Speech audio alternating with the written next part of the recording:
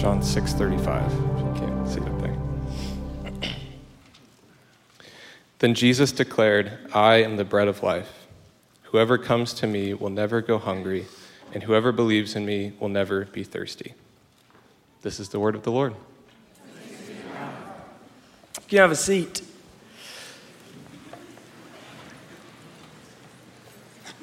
So when God wanted, for the very first time in history, to reveal himself not only to a select person, but to the masses, he gave them what? Bread. Manna in the wilderness every single day so that they would know what he's like. And when God wanted everyone to remember the big story that he was authoring all across generations, he gave them bread, a meal, Passover, to remember him. And when Jesus was tested in the wilderness, the original deceiver tempted him with bread.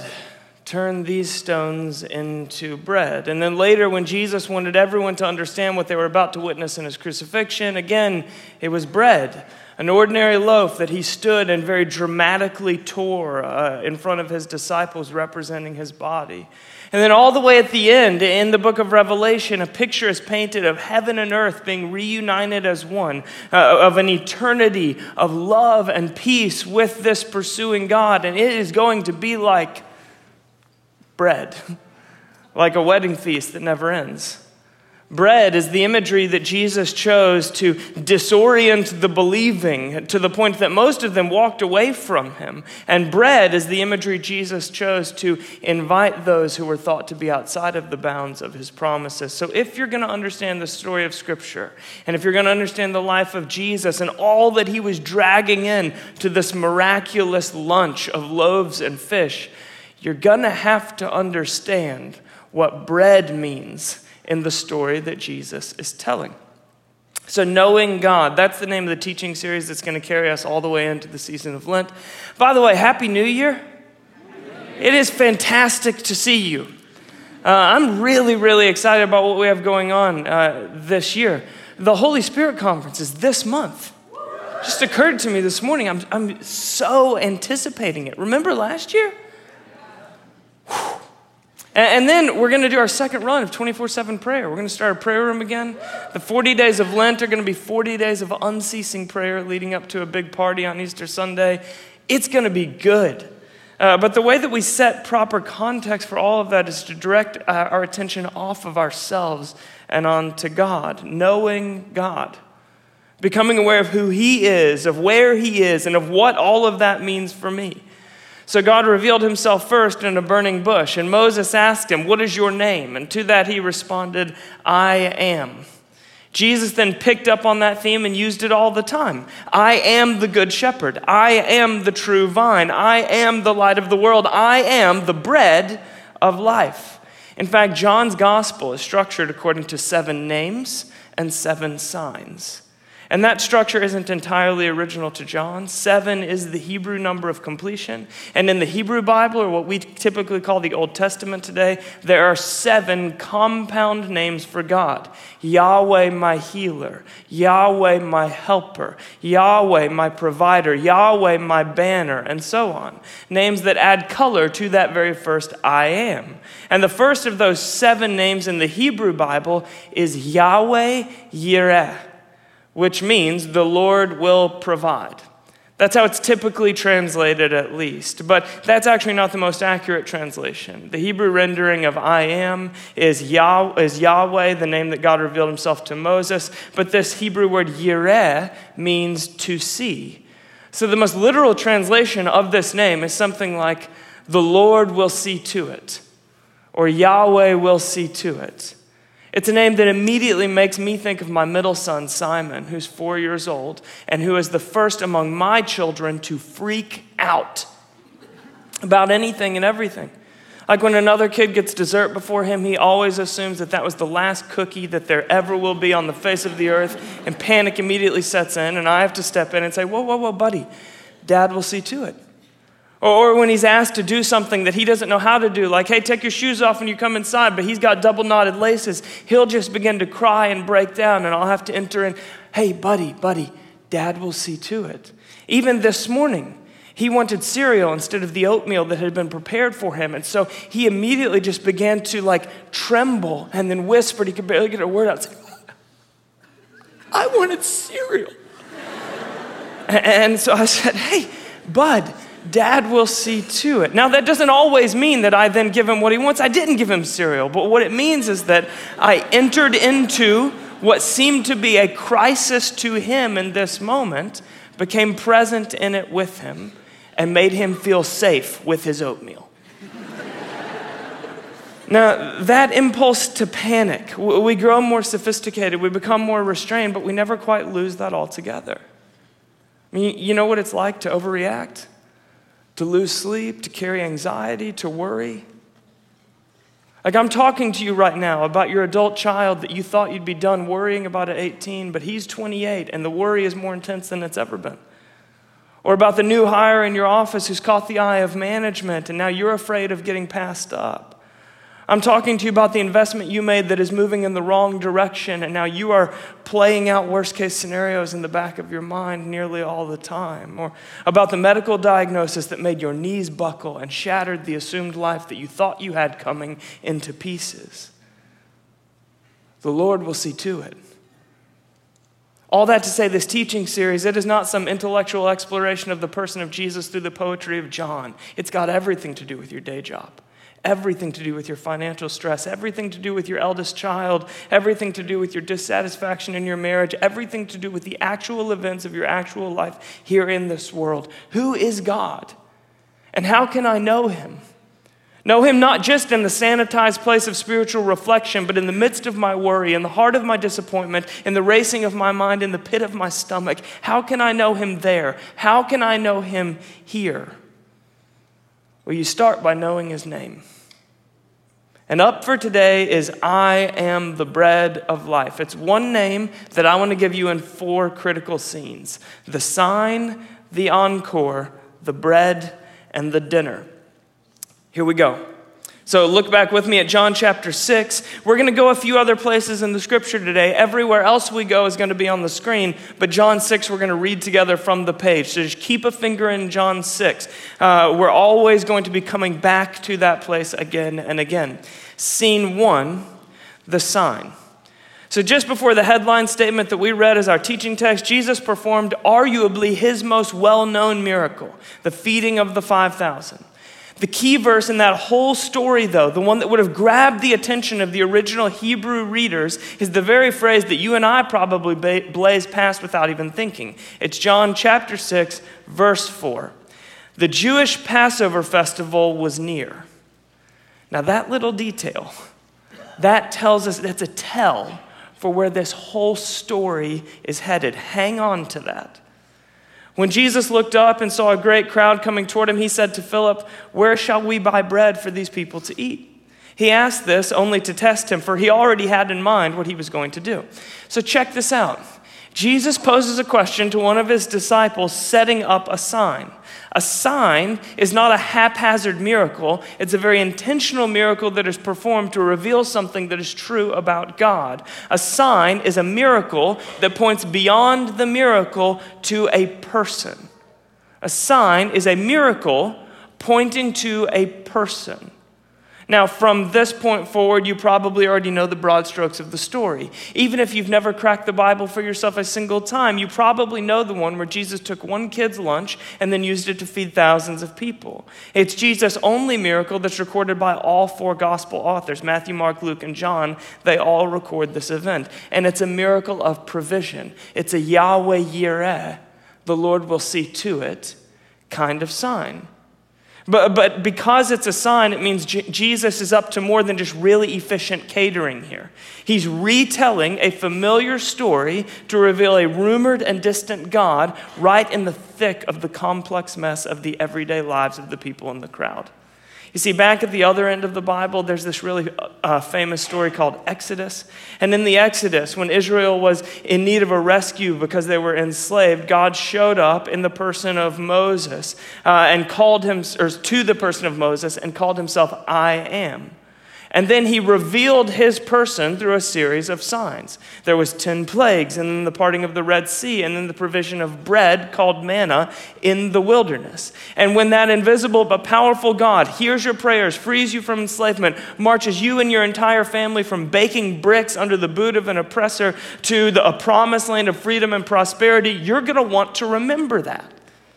So what did God give them to remember all that who he revealed himself to be in the Exodus? Did he give them a book or a song, a series of prayers, an animated Disney film? No. He gave them a meal, a Passover meal, a way by which they would remember not just the signs themselves, but the person that all these signs pointed to, the God who delivered them. Now, by the time we get to Jesus in John chapter 6, Israel's boot is under the neck of a new oppressor, the Romans, and there they begin crying out to God for another liberator, for one like Moses. And the Jewish people believed that there were certain signs that would accompany this liberator as signals that their Savior was arriving. One of the signs they were watching for was manna will fall from heaven again, just like in the Exodus wilderness. Just like we remember around the Passover table, we will eat bread in the wilderness.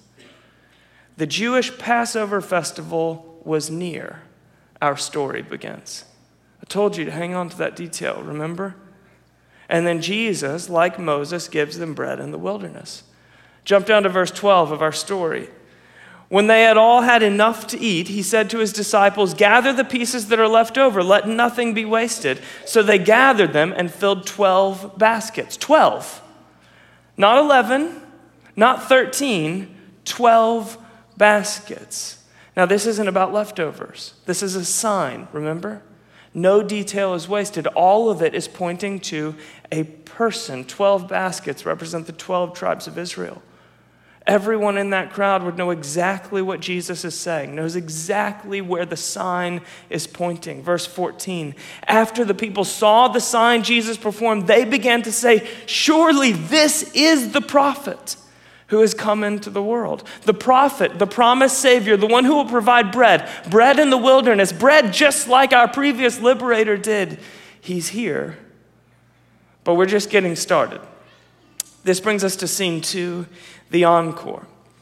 The psychology department at Princeton University, they used to conduct this experiment on every last member of their student body, where they had every student peek through this little hole into a room. And the students had been briefed beforehand. They had been told exactly what to look for in the room, this one certain object that would be in the room's center, and then they were told to memorize details about it, like its positioning and its details and what it looked like, because they'd be quizzed later on this object. And afterwards, they were quizzed on everything they saw, and almost all the students could correctly report on the details of the assigned object. But then, there was a final question on the quiz, and this was the whole point of the entire exercise. Did you notice anything else about the room? And almost no one did. And that was interesting because this was a crazy room. It was constructed where one wall was significantly higher than the other 3. Both the floor and the ceiling were slanted at different angles. All the proportions were warped and messed up very intentionally, and almost no one saw any of it. Why? Because they had been told what to look for.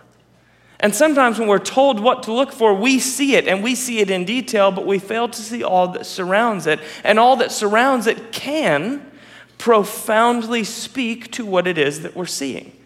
So how does this sign, the feeding of the 5,000, look if we see it in the room that it's sitting in? What if we see it in the midst of its surroundings? Well, in Matthew's gospel, the feeding of the 5,000 is followed almost immediately by another nearly identical miracle. In Matthew chapter 14, Jesus feeds the 5,000, and then in Matthew chapter 15, Jesus feeds the 4,000. That's interesting, isn't it? It's a repeat. It's the exact same sign, done exactly the same way in a new place among new people. It's like Jesus is on tour, churning out the same performance. What's going on here?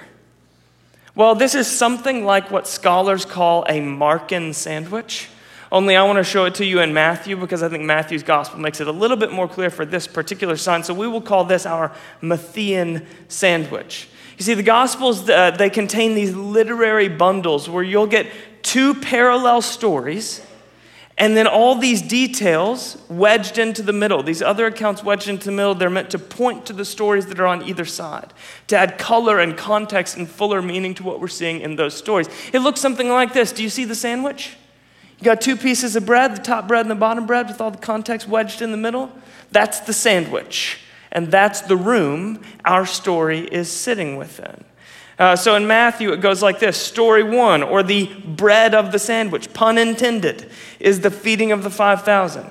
Then you've got these three accounts that are wedged in the middle, and then the bottom is story 2, the bottom bread, the feeding of the 4,000. But just like you're not actually meant to take a sandwich apart and taste each ingredient separately, you only get the full flavor if you take a bite of the whole thing. So with these literary bundles, you get the full meaning not by taking each one as a separate account, but only by taking a bite of the whole thing can you get the full flavor of what Jesus is serving here. Do you see what I'm saying? So let's take a closer look through each ingredient of the sandwich. Here comes the full bite. Story 1. The feeding of the 5,000, the disciples collect 12 basketfuls representing the 12 tribes of Israel, meaning Jesus is the bread of life for Israel. Then in the middle, you've got these three accounts. The first one is Jesus walks on water. So immediately after feeding of the 5,000, Jesus dismisses his disciples to go to the other side, tells them he's going to dismiss the crowds first, and then he comes walking out on water. But by the time he's there, they're in a storm. It's a really violent storm, and they are freaking out, just like my little Simon. Why? Because they saw the miracle, but they missed the sign. They did not perceive the person the sign was pointing to, Yahweh Yireh. The Lord will see to it. The provider will take care of you. That sounds great, unless it's you who's powerless, helpless, and in need of a provider. See, that's when we tend to kick and scream and grasp for any ounce of control we can get our hands on. We love the idea of God as provider until I need him to be my provider. Then the second story, Jesus has a disagreement with the priests about purity. You see, the priests were convinced that spiritual purity comes down to eating and drinking. It's eating the right things and avoiding eating the wrong things. Jesus then says something along the lines of, you have it exactly backwards. It's what comes out of a person's mouth, not what goes into it, that makes them spiritually pure or impure. And then third comes the faith of the Canaanite woman. Now I want to zoom in a little bit closer here. Jesus gets into a public disagreement about spiritual purity and then immediately has an encounter with the very person who would be thought to be most spiritually impure according to the priest that he just interacted with. She's from Canaan. Canaanites were the ethnic enemy of the Jews in the first century. They're the bottom rung as far as Israel is concerned, and there is a whole lot of history there. The Canaanites were the people that were occupying the promised land that the Exodus ended at. In the ancient story, they are a constant threat to the purity of Israel. And in the book of Deuteronomy, the Canaanites are referred to repeatedly as the 7 nations. Hang on to that.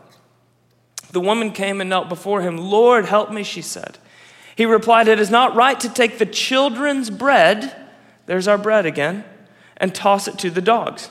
Now, dogs were an unclean animal by the priest's purity rites that Jesus just had a disagreement about. But to call Gentiles dogs was quite common among first century Israelites. So Jesus is undeniably saying something offensive here.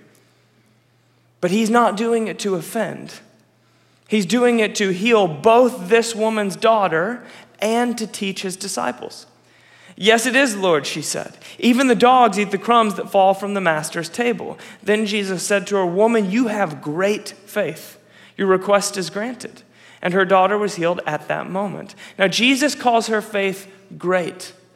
Nowhere else in the whole of Matthew's gospel is anyone's faith named great. The highest praise given from God to any person during the life and ministry of Jesus was directed at arguably the most spiritually and socially marginalized person that Jesus ever interacted with. However rude you think Jesus might have been at the beginning of the story, he is unthinkably honoring as it draws to a close, revealing that the whole thing was a setup from the start, and then Jesus gave her the bread. He gave her the bread of life. He heals her daughter. So that's the middle of the sandwich. That's all the ingredients. And here's the bottom bread, the feeding of the 4,000. It's an identical scene.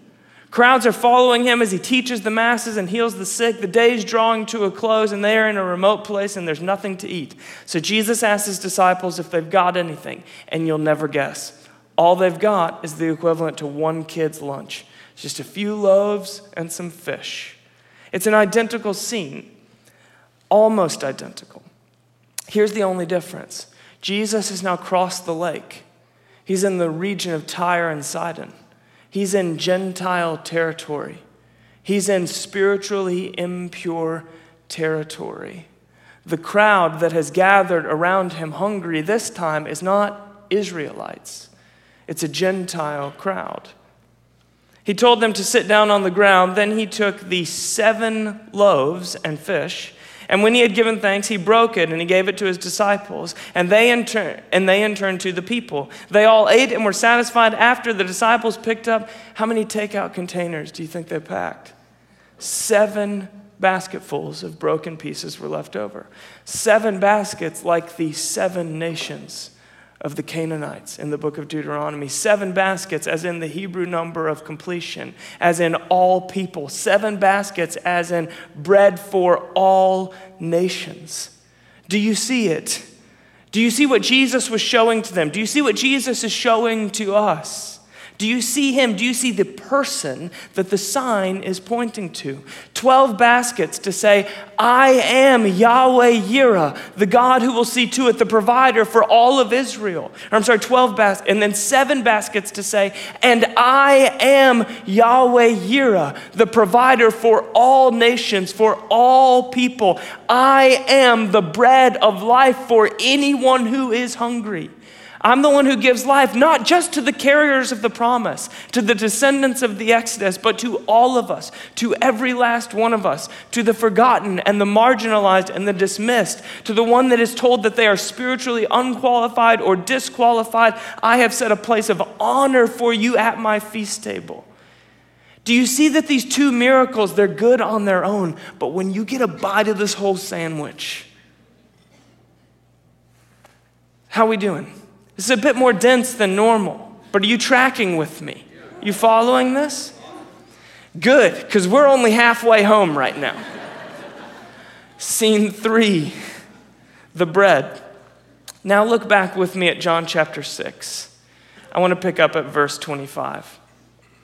When they found him on the other side of the lake, they asked him, Rabbi, when did you get here?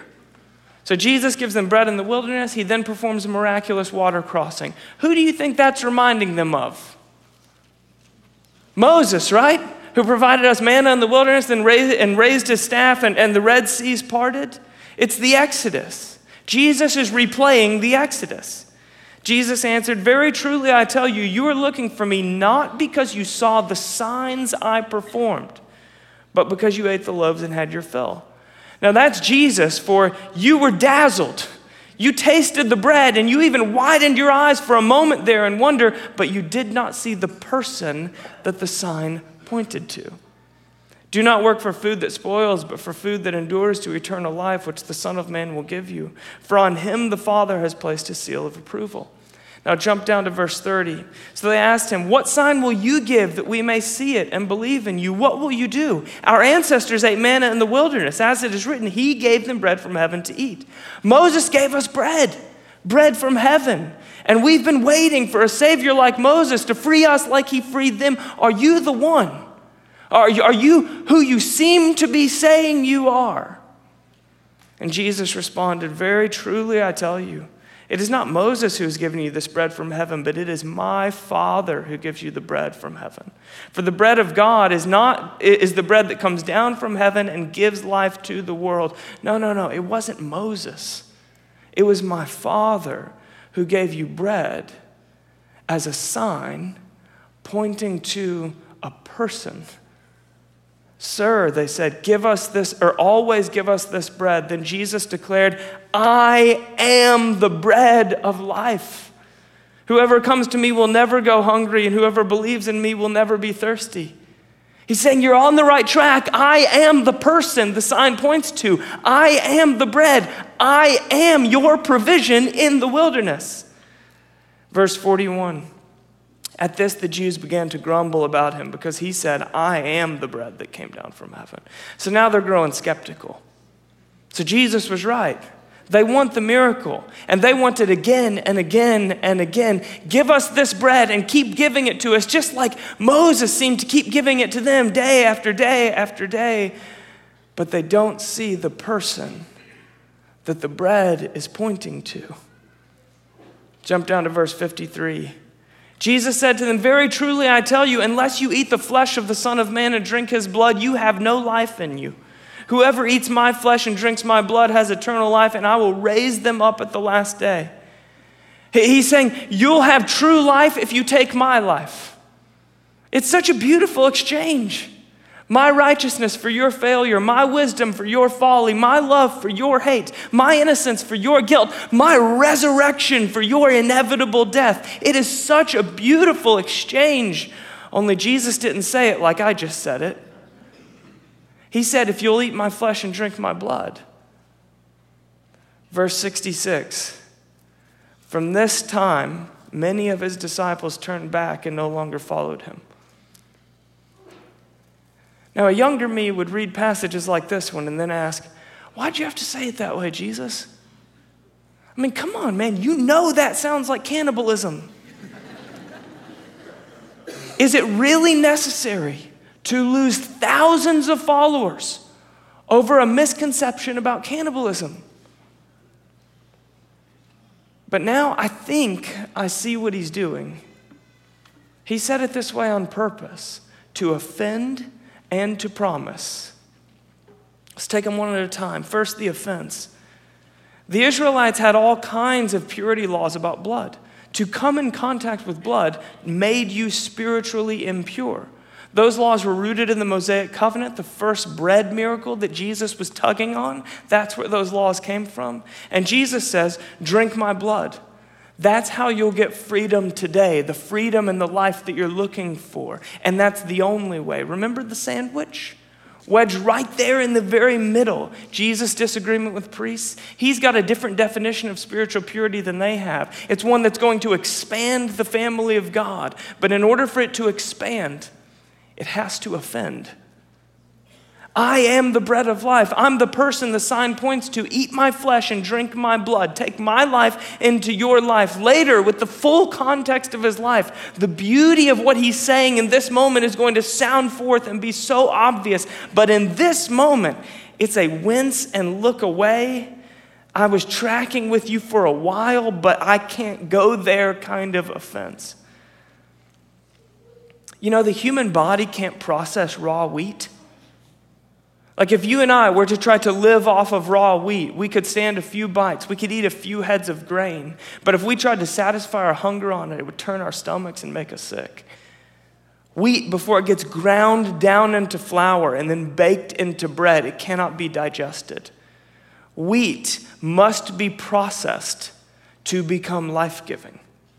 In order for wheat, the raw material that becomes bread, the world's most common food source, in order for wheat to become nourishment, it has to be processed. And this word from Jesus, I am the bread of life, it has to be processed. Only later, with the context of the full life of the person that the sign points to, did this hard saying that offends turn into a breathtakingly beautiful promise. And so the principle revealed in the offense is this: sometimes a word from God has to be processed to be revealed as good news.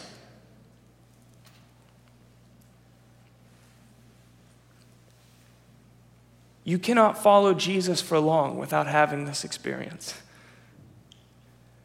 Jesus, I love your take on the poor, but do you have to be so hard on the rich? Jesus, I love your open invitation to all of the nations, but why are you so narrow and exclusive when it comes to the way to God? I mean, one side of the coin sounds broad and pluralistic, and the other side sounds narrow and restrictive. Jesus, I love the way you start the Sermon on the Mount. The Beatitudes are poetry.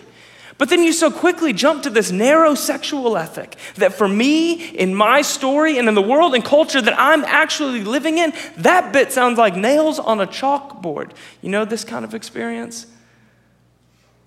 When part of Jesus' teaching doesn't square with my life experience, you know what it tastes like? Like raw wheat on my tongue. Like, Jesus, so much of what you're saying is like bread that nourishes my soul, but there are a few bits, a few things you have to say that just turn my stomach. You know that experience. I am the bread of life. That is good news. This is good news. A good news story with a tragic scene. The tragedy is that most of the crowd didn't stick around for processing. I mean, even Jesus' own disciples admitted that this was a hard teaching to swallow, but they stayed with the person behind the hard saying. Verse 67, you do not want to leave too, do you? Jesus asked the 12. Simon Peter answered him, Lord, to whom shall we go? You have the words of eternal life. We have come to believe that you are the Holy One of God. And I mean, for all the times Pete put his foot in his mouth in critical moments, he nailed it on this one. Jesus has not revealed a God that we can perfectly understand, but he has revealed a God that we can perfectly trust. And I trust the God who, even when he doesn't make the suffering go away, wears the suffering alongside me. And I trust the God who, even when he sees the worst in me, never leaves me or forsakes me. And I trust the God who, even when he says something that turns my stomach, walks every step beside me for the processing. And I trust the God who does not condemn me for what I don't see, but shows it to me, who takes me to the Canaanite woman's house, who shows me what I thought was spiritually impure is a meeting place for God. See, trusting the person behind the hard saying means sometimes a word from God has to be processed to be revealed as good news, but every word that comes from his mouth, it's good news. It is nourishment to the soul. So many walked away, and Peter wasn't any less offended or any less confused. He felt lost and alienated like all of the rest of them, but his response was, I'm staying. I believe you are who you say you are, so I will sort out the confusion and the disorientation here with you. That is what you do when you run into a part of the Bible you don't like, or want to look away from, or just totally baffled by. You stay. Staying means, instead of ignoring or avoiding the biblical passages that read to me as problematic, I will hold my real and honest questions before God in prayer and ask for help. Staying means, instead of holding the fashionably comfortable position of fence-sitting on the teachings of Jesus that aren't particularly popular at my moment in history, I'm going to do the hard work of understanding and discerning. Staying means that I'm just as honest about my doubt as my belief within my Bridgetown community. And it means that I'm not any more threatened by someone else's doubt than I am by their statements of belief in the same community. Staying means the hard work of repairing the hurts that I felt from others in the community when avoidance of them would be so much easier. Staying means forgiving and asking for forgiveness. Staying means confessing that sin pattern that's shown up again in your life this week, even though now you feel like a broken record. Staying means that resonance and resistance are both invitations to spiritual maturity. That there is some bread that tastes like bread at the very first bite, and there's other bread that's got to be processed before it can become nourishment, but it's all nourishment. And staying means that processing Jesus' teaching has always been and will always be a part of maturity. And so I engage it rather than running from it, because sometimes a word from God has to be processed to be revealed as good news. And staying does not mean that you will immediately find a satisfying answer. You might be stuck with oatmeal when you wanted cereal. In fact, I would say you usually won't quickly find a satisfying answer. Here's what staying means. It means where you go with your questions matters. Because for most of us, when we can't square Jesus' teachings with our current life experience, we don't stick around to process the way Peter did. Most of us withdraw from community and then create a pseudo-community out of our pain. We find other people that share our disillusionment, people that have been put off in all the same ways that we've been. We take our questions to the community, don't take our questions to those community members that have been journeying alongside us up to this point, to people that might challenge us and companion with us and process alongside us. Instead, we find a unique group of people who share our unique brand of disappointment with God and with the church. And a community that we build on top of our disillusionment rather than on our faith. A community that's built on the foundation of a common disbelief rather than a common belief is the spiritual equivalent to ibuprofen.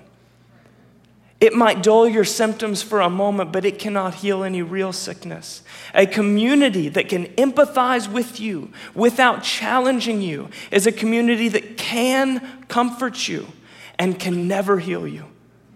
And so most often, pseudo-communities built in reaction to pain are groups of people stuck wallowing together in that very pain.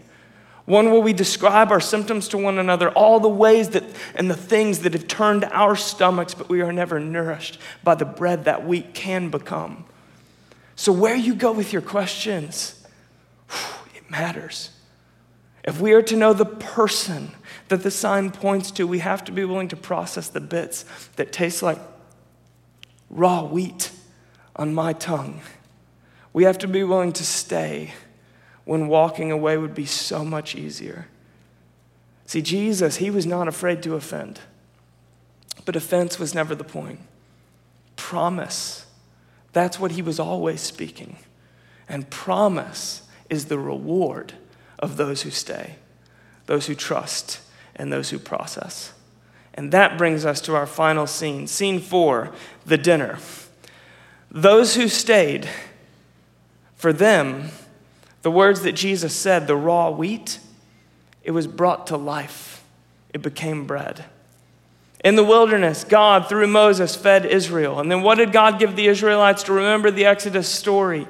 How did they remember these signs, the 10 plagues and the burning bush and the Red Sea, that pointed to a person, Yahweh, through a meal, Passover?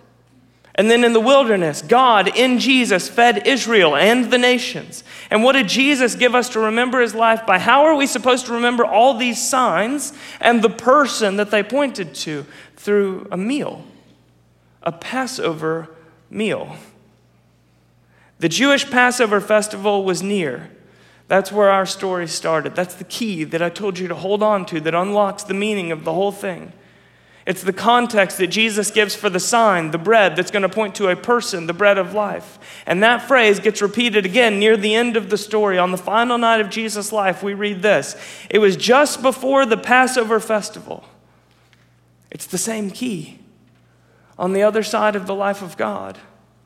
And on the final night of Jesus' life, the same context was given for the same sign pointing to the same person. When the hour came, Jesus and his apostles reclined at the table, and he said to them, I have eagerly desired to eat this Passover with you before I suffer. And then he took what? Bread.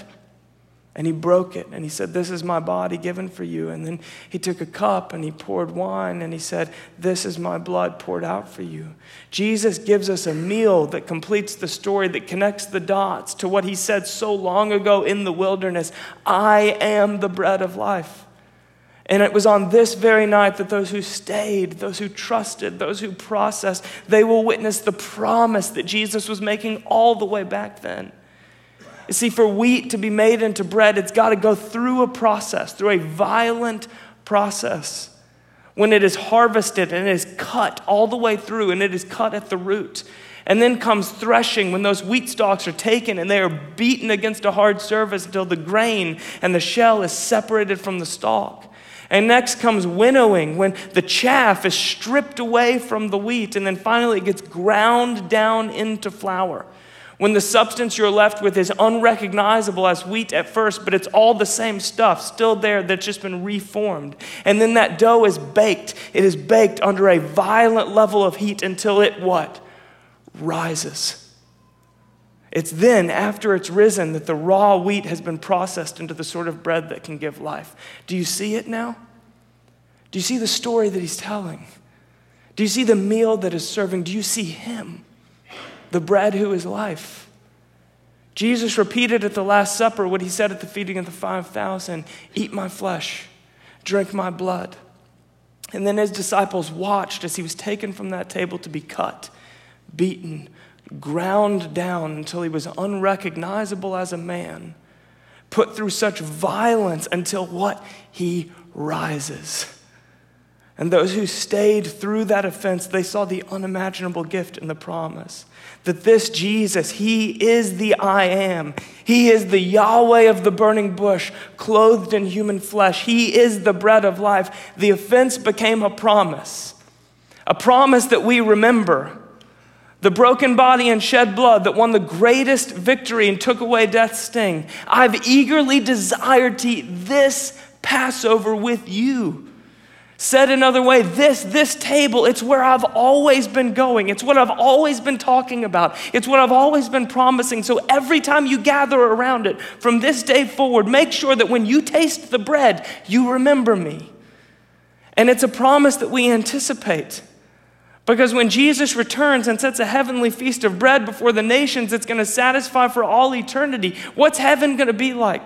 What does eternity with God really feel like and taste like? Well, the picture Jesus offers, it's not a church service that never ends. It's a feast that never ends. It's a banquet table with a place setting with your name on it where the food never runs out and the wine keeps flowing and you never get too full for another taste. It is the bread of life. In a recent sociological study that was conducted to determine the 3 phrases that bring the most joy to the human person, these were the top 3 in order. I love you, I forgive you, and dinner's ready. Those are the 3. And do you know why I love that? It's a perfect summary of the ministry of Jesus. I love you, I forgive you, dinner's ready. I have eagerly desired to eat this Passover with you before I suffer. For I tell you, I will not eat it again until it finds its fulfillment in the kingdom of God.